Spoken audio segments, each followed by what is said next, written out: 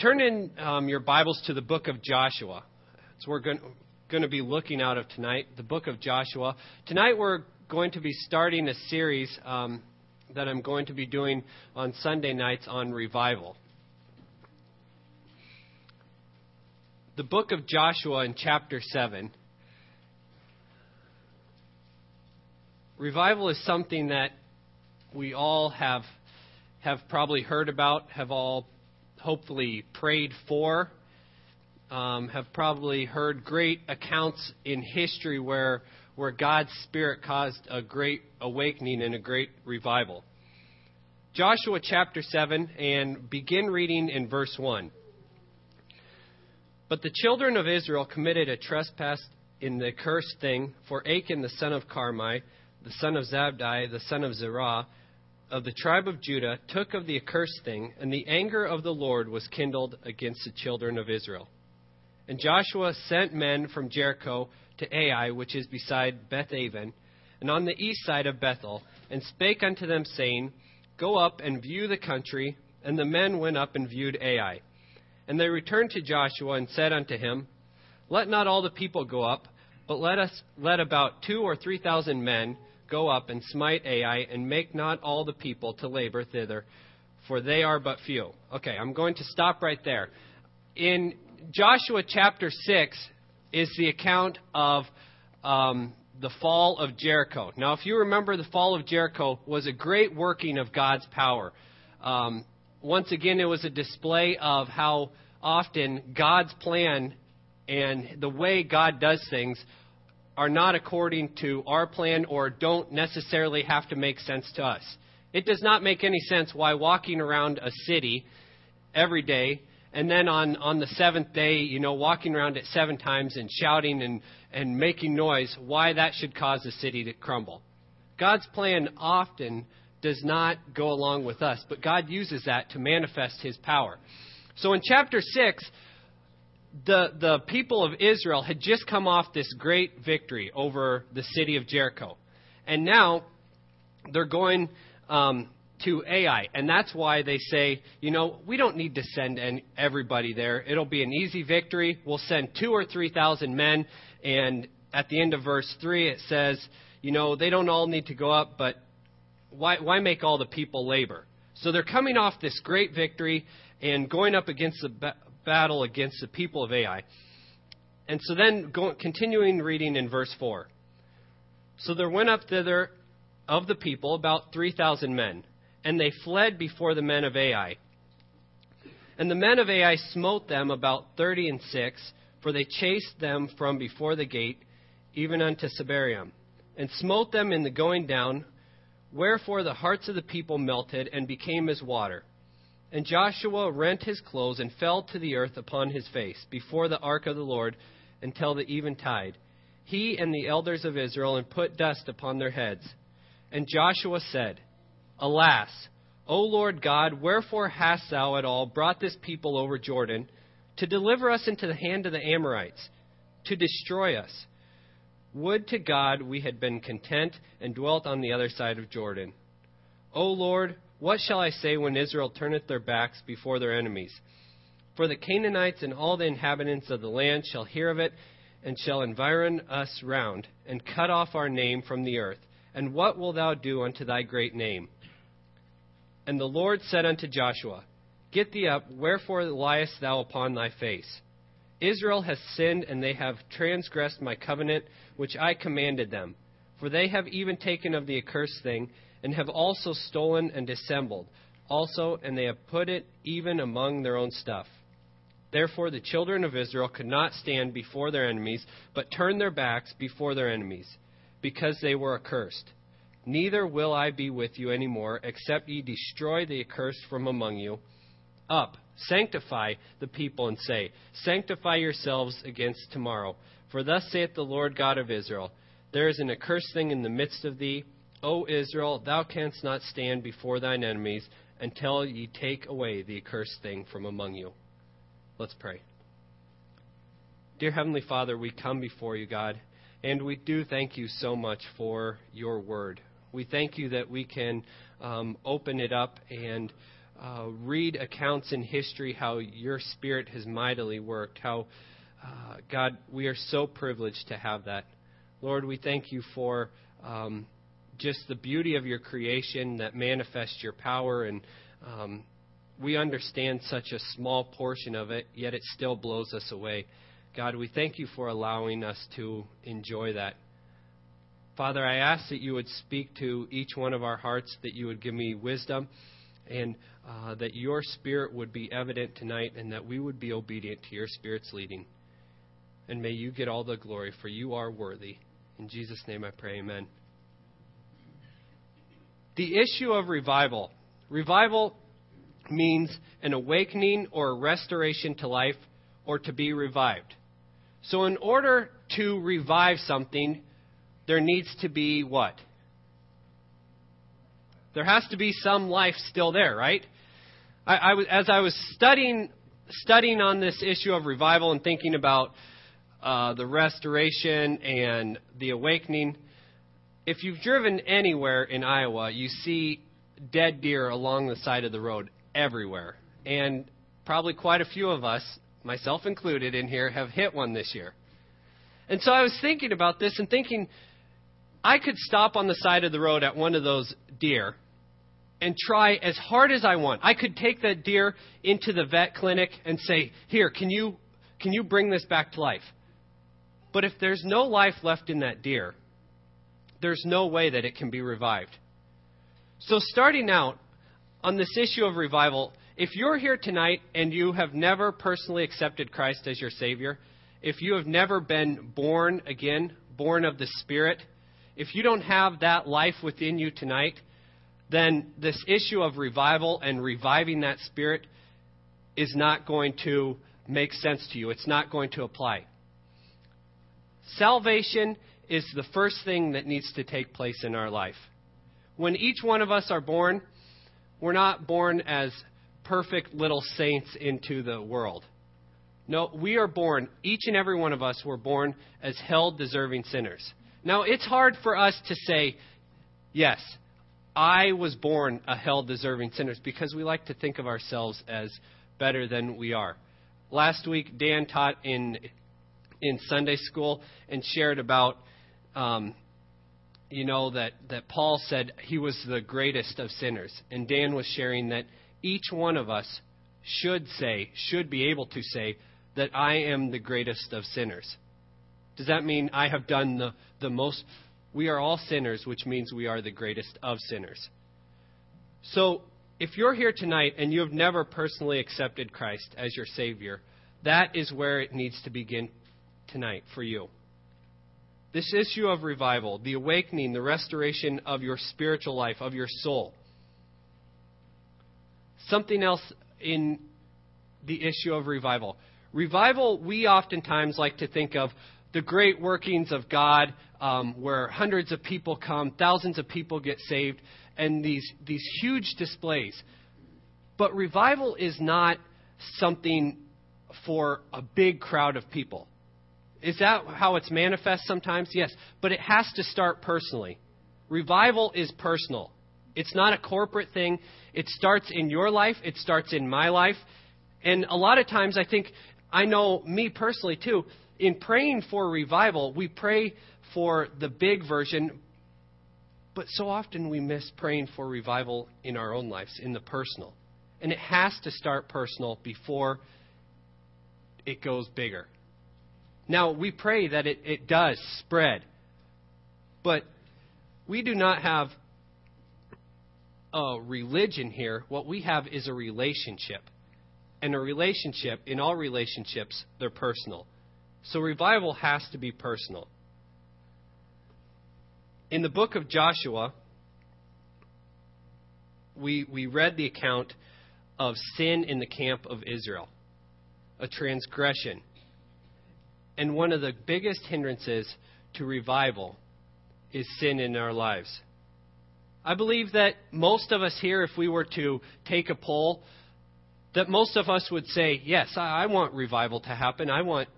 That would be great to see the power of God. But how many of us are willing to say, I'm going to do whatever it takes so that revival can start in my heart and life. One of the greatest hindrances to revival is sin. Sin in our lives. A couple things that sin in our lives always brings. Sin in our lives will always bring, number one, the anger of God. And we see this in verse 1. But the children of Israel committed a trespass in the accursed thing. For Achan, the son of Carmi, the son of Zabdi, the son of Zerah, of the tribe of Judah, took of the accursed thing. And the anger of the Lord was kindled against the children of Israel. Now maybe you're saying, hold on now. You're saying that God is angry at us then because of our sin? I thought we served a loving God. We do serve a loving God. But we also serve a holy and just God. And God cannot put his holiness and justness aside. But the thing about it is, he wants restoration. It's not the type of anger that you and I know where we just explode and take it out on any. No, God wants restoration. And in verse 1 it says, because of their sin, because of Achan's sin, the anger of the Lord was kindled against them. I think another thing that we can see from that sin will always bring in our lives, we see this in verse 12, that it brings defeat. Now, as it was mentioned, the children of Israel were coming off of a great victory, a great show of God's power. And then in verse 12, therefore the children of Israel could not stand before their enemies, but turned their backs before their enemies because they were accursed. Sin in our lives will bring defeat. So I ask you, in your life, if we were to examine your life closely, would it be a life that you say, man, the power of God is just displayed at one victory after another? Or is it defeat after defeat after defeat? Sin in our lives is going to bring defeat. Christians today are living defeated lives because of sin. And we will continue to do that until the sin is taken care of. What did God say in Joshua? The children of Israel are so like us. I think it's funny, after such a great victory, then they fall into sin right away. And they fall into sin and they're defeated. And so what's their response when they're defeated? And Joshua rent his clothes and fell to the earth upon his face before the ark of the Lord until the eventide. And he and the elders of Israel put dust upon their heads. And Joshua said, Alas, O Lord God, wherefore hast thou at all brought us, this people, over Jordan, to deliver us into the hand of the Amorites, to destroy us? Would to God we had been content and dwelt on the other side. They start complaining right away, don't they? Oh, I wish we had just stayed over there. None of this would have happened. If you remember early on, when God took the children of Israel out of Egypt, across the Red Sea, and parted the waters for them, they get to the other side, and the first time they're hungry, the first time they're thirsty, oh man, when we were back in Egypt, we might have been slaves, but at least we had plenty of food and water. They have seen such miracles happen. And it's so the same in our lives. God does something in our life, and then the next step, we fall right back in, something halfway bad happens. Oh, I wish. And what's God's response? Here's Joshua on his face before God, crying out to God. And it says in verse 10, And the Lord said unto Joshua, Get thee up, wherefore liest thou thus upon thy face? Israel hath sinned, and they have also transgressed the covenant which I commanded them. For they have even taken of the accursed thing, and have also stolen and dissembled also, and they have put it even among their own stuff. What's God's, what are you doing down on your hands and knees? There's sin in the camp that needs to be taken care of, and here you are on your face crying out to me. There's action that needs to be done. One of the first things that I thought of was, in reading that was thinking back to 9/11 and how after that tragedy happened in our country, how flocks of people went to the church crying out to God. And I can't help but think that God was up in heaven saying, okay, you're crying out to me, but there's things in your life that need to be taken care of. We wanted to come to him and say, oh, this is terrible that's happening. Will you fix the problem? But we don't want to fix the sin that's in our own life. We want to come before God. God, please send a revival among us.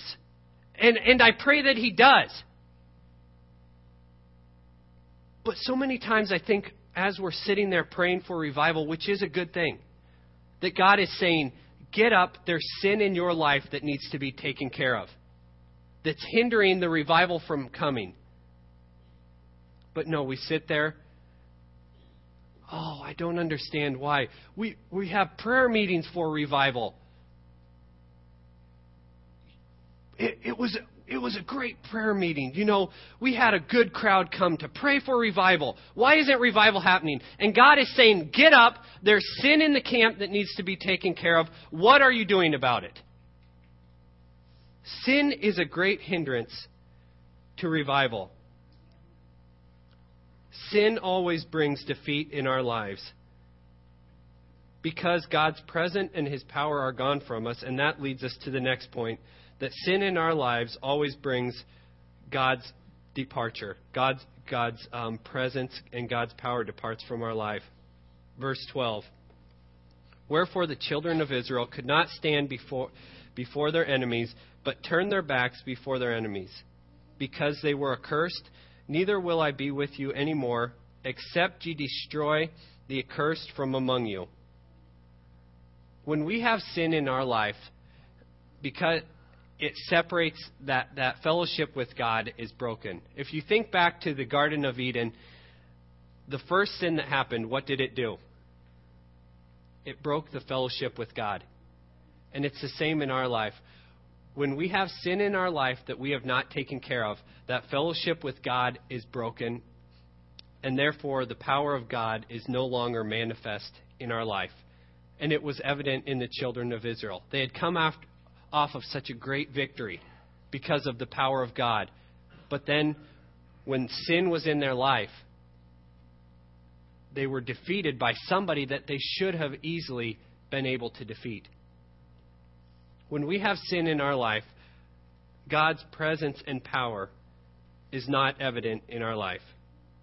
So I ask, is God's power evident in your life tonight? What can you say that God has been doing through your life? When Satan looks at you, is he scared at what you're doing for God, tearing down strongholds? Or I often think back to Job and God bringing Job up before Satan. Oh, have you considered my servant Job? And I'm afraid that many times if God would bring us up in front of Satan, Satan would bust up laughing and be like, oh, yeah, oh, that's your servant? Oh, I couldn't tell. And that's a shame. If God brought us up before Satan and said, have you seen my servant? Have you seen my servant Andrew? Would Satan be like, yeah, well, or would he be like, oh, he's fine, let him go. He's not doing anything to hurt me. Is God's power evident in your life? If you can look back to a time in your life and say, at that time, I could really sense God's power and God's presence. You need to get back to a walk that you had then. If you can't say that today, that God's presence is evident, you need to examine your life. Because as we said, it's personal. You need to examine your life and see what there is that you're not surrendering.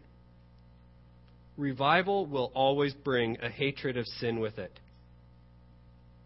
Not just of the consequences, So many times that's what happens. We say, oh yeah, that's wrong. We hate sin. But what we really hate deep down inside is the consequences of the sin. If we could remove the consequences, we wouldn't have that big of a problem with the sin. But revival, a reviving of our heart, getting it back to total dependence upon God, brings a hatred of sin with it. So what do we do to get back to a place of reviving our hearts?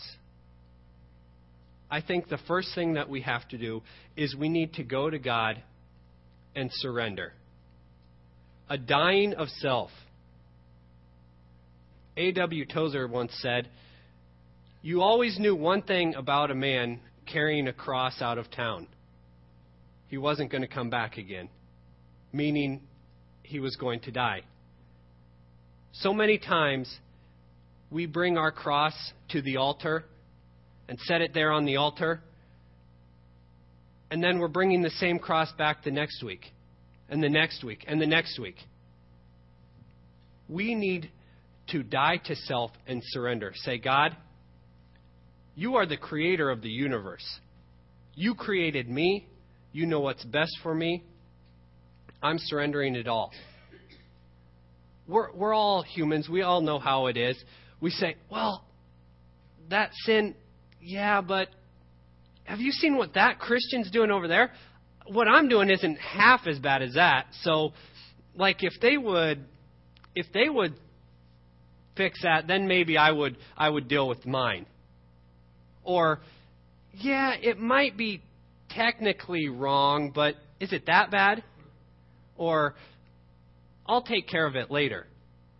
We are very, very good at coming up with excuses why we shouldn't surrender to God. Why what we're doing is okay. But God says, I want it all. He says, I gave my all for you. And the least that we can do is give our all back to God.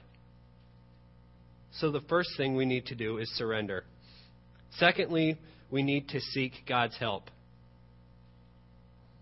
Turn to John chapter 15. John chapter 15.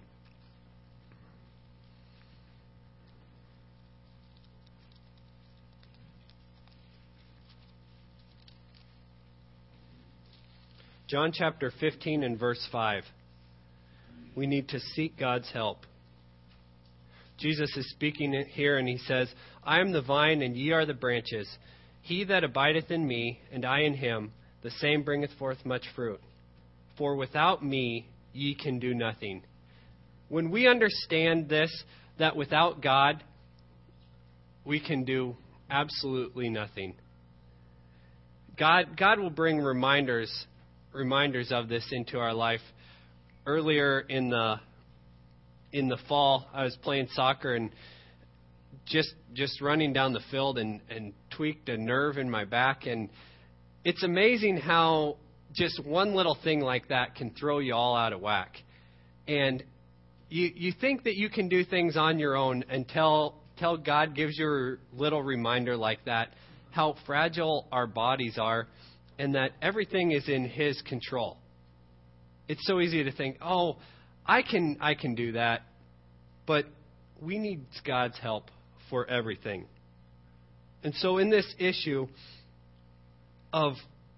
topic of revival, obviously, in a working of God's Spirit, we need to cry out to Him and seek His help. Then number 3, we need to search. We need, as I said a little earlier, we need to search our own lives. And this goes along with point number 2 of seeking God's help. We need to ask God to search our lives. Turn over to Psalms chapter 139. Psalms 139.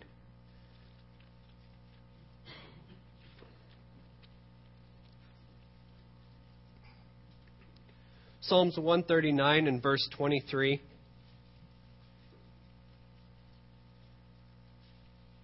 David is speaking here and he says, Search me, O God, and know my heart. Try me and know my thoughts, and see if there be any wicked way in me, and lead me in the way of everlasting. How many of us are willing to pray that prayer tonight? I think quite a few of us will probably say, I'm not so sure if I want God to search my heart right now and know my thoughts, even though He already does.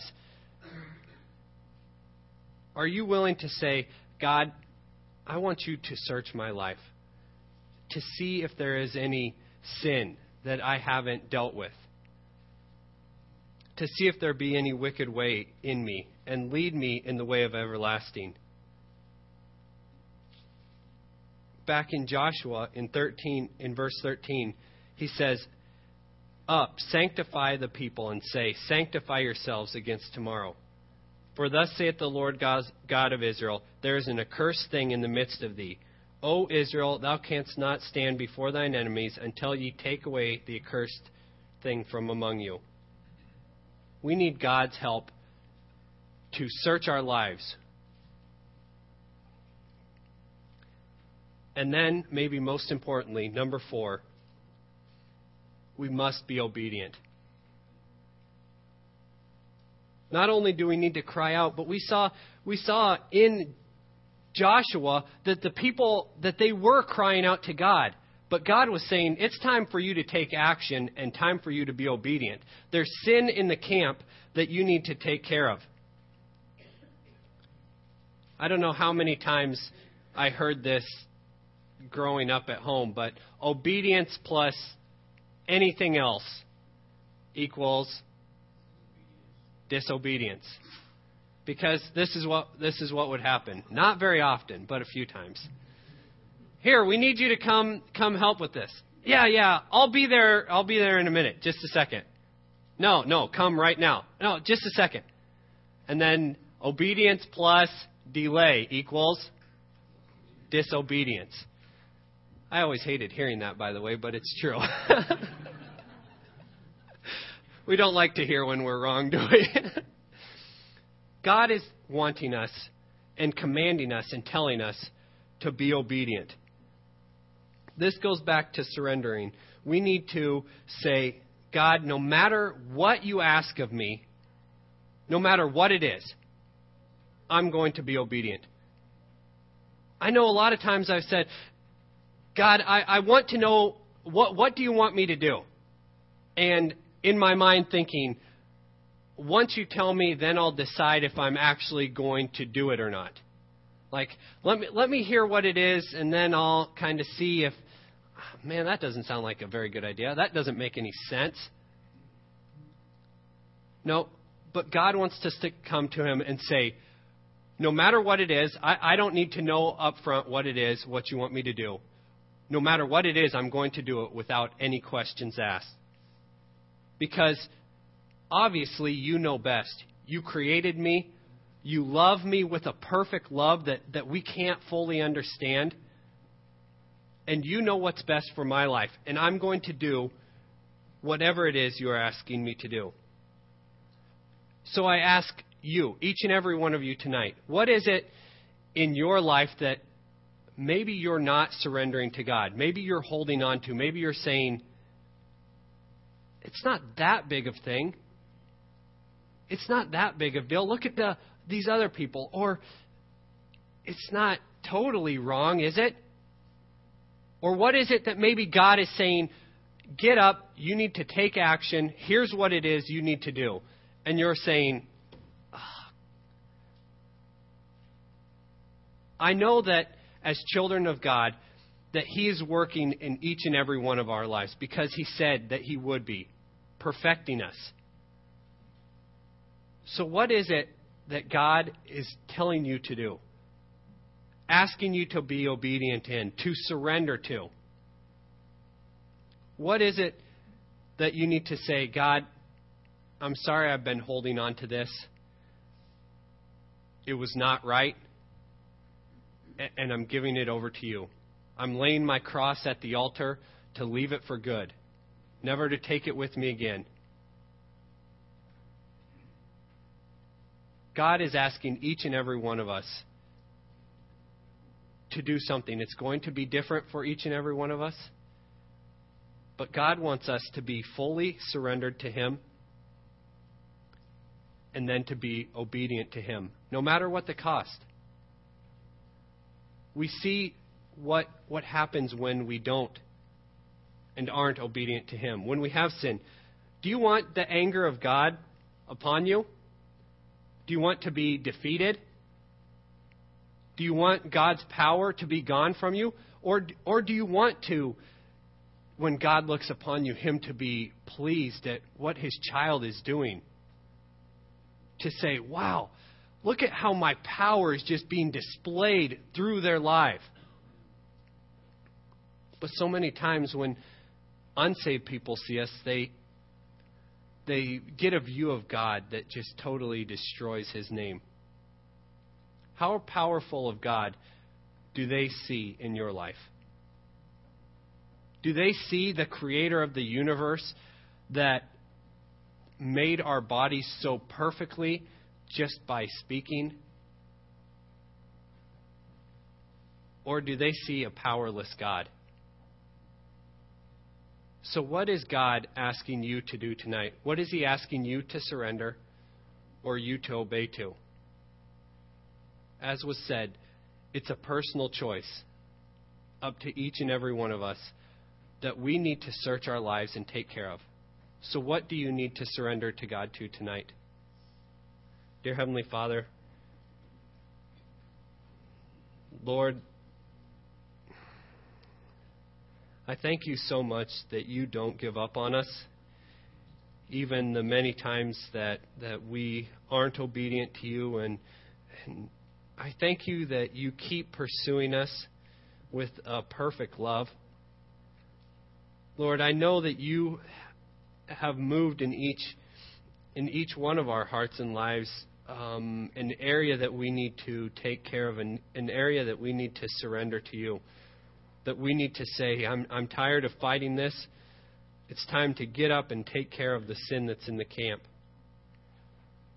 God, I do pray that You would send a revival. I ask that You would send a revival and that You would start it in my life, and that You would just, Your power would be displayed.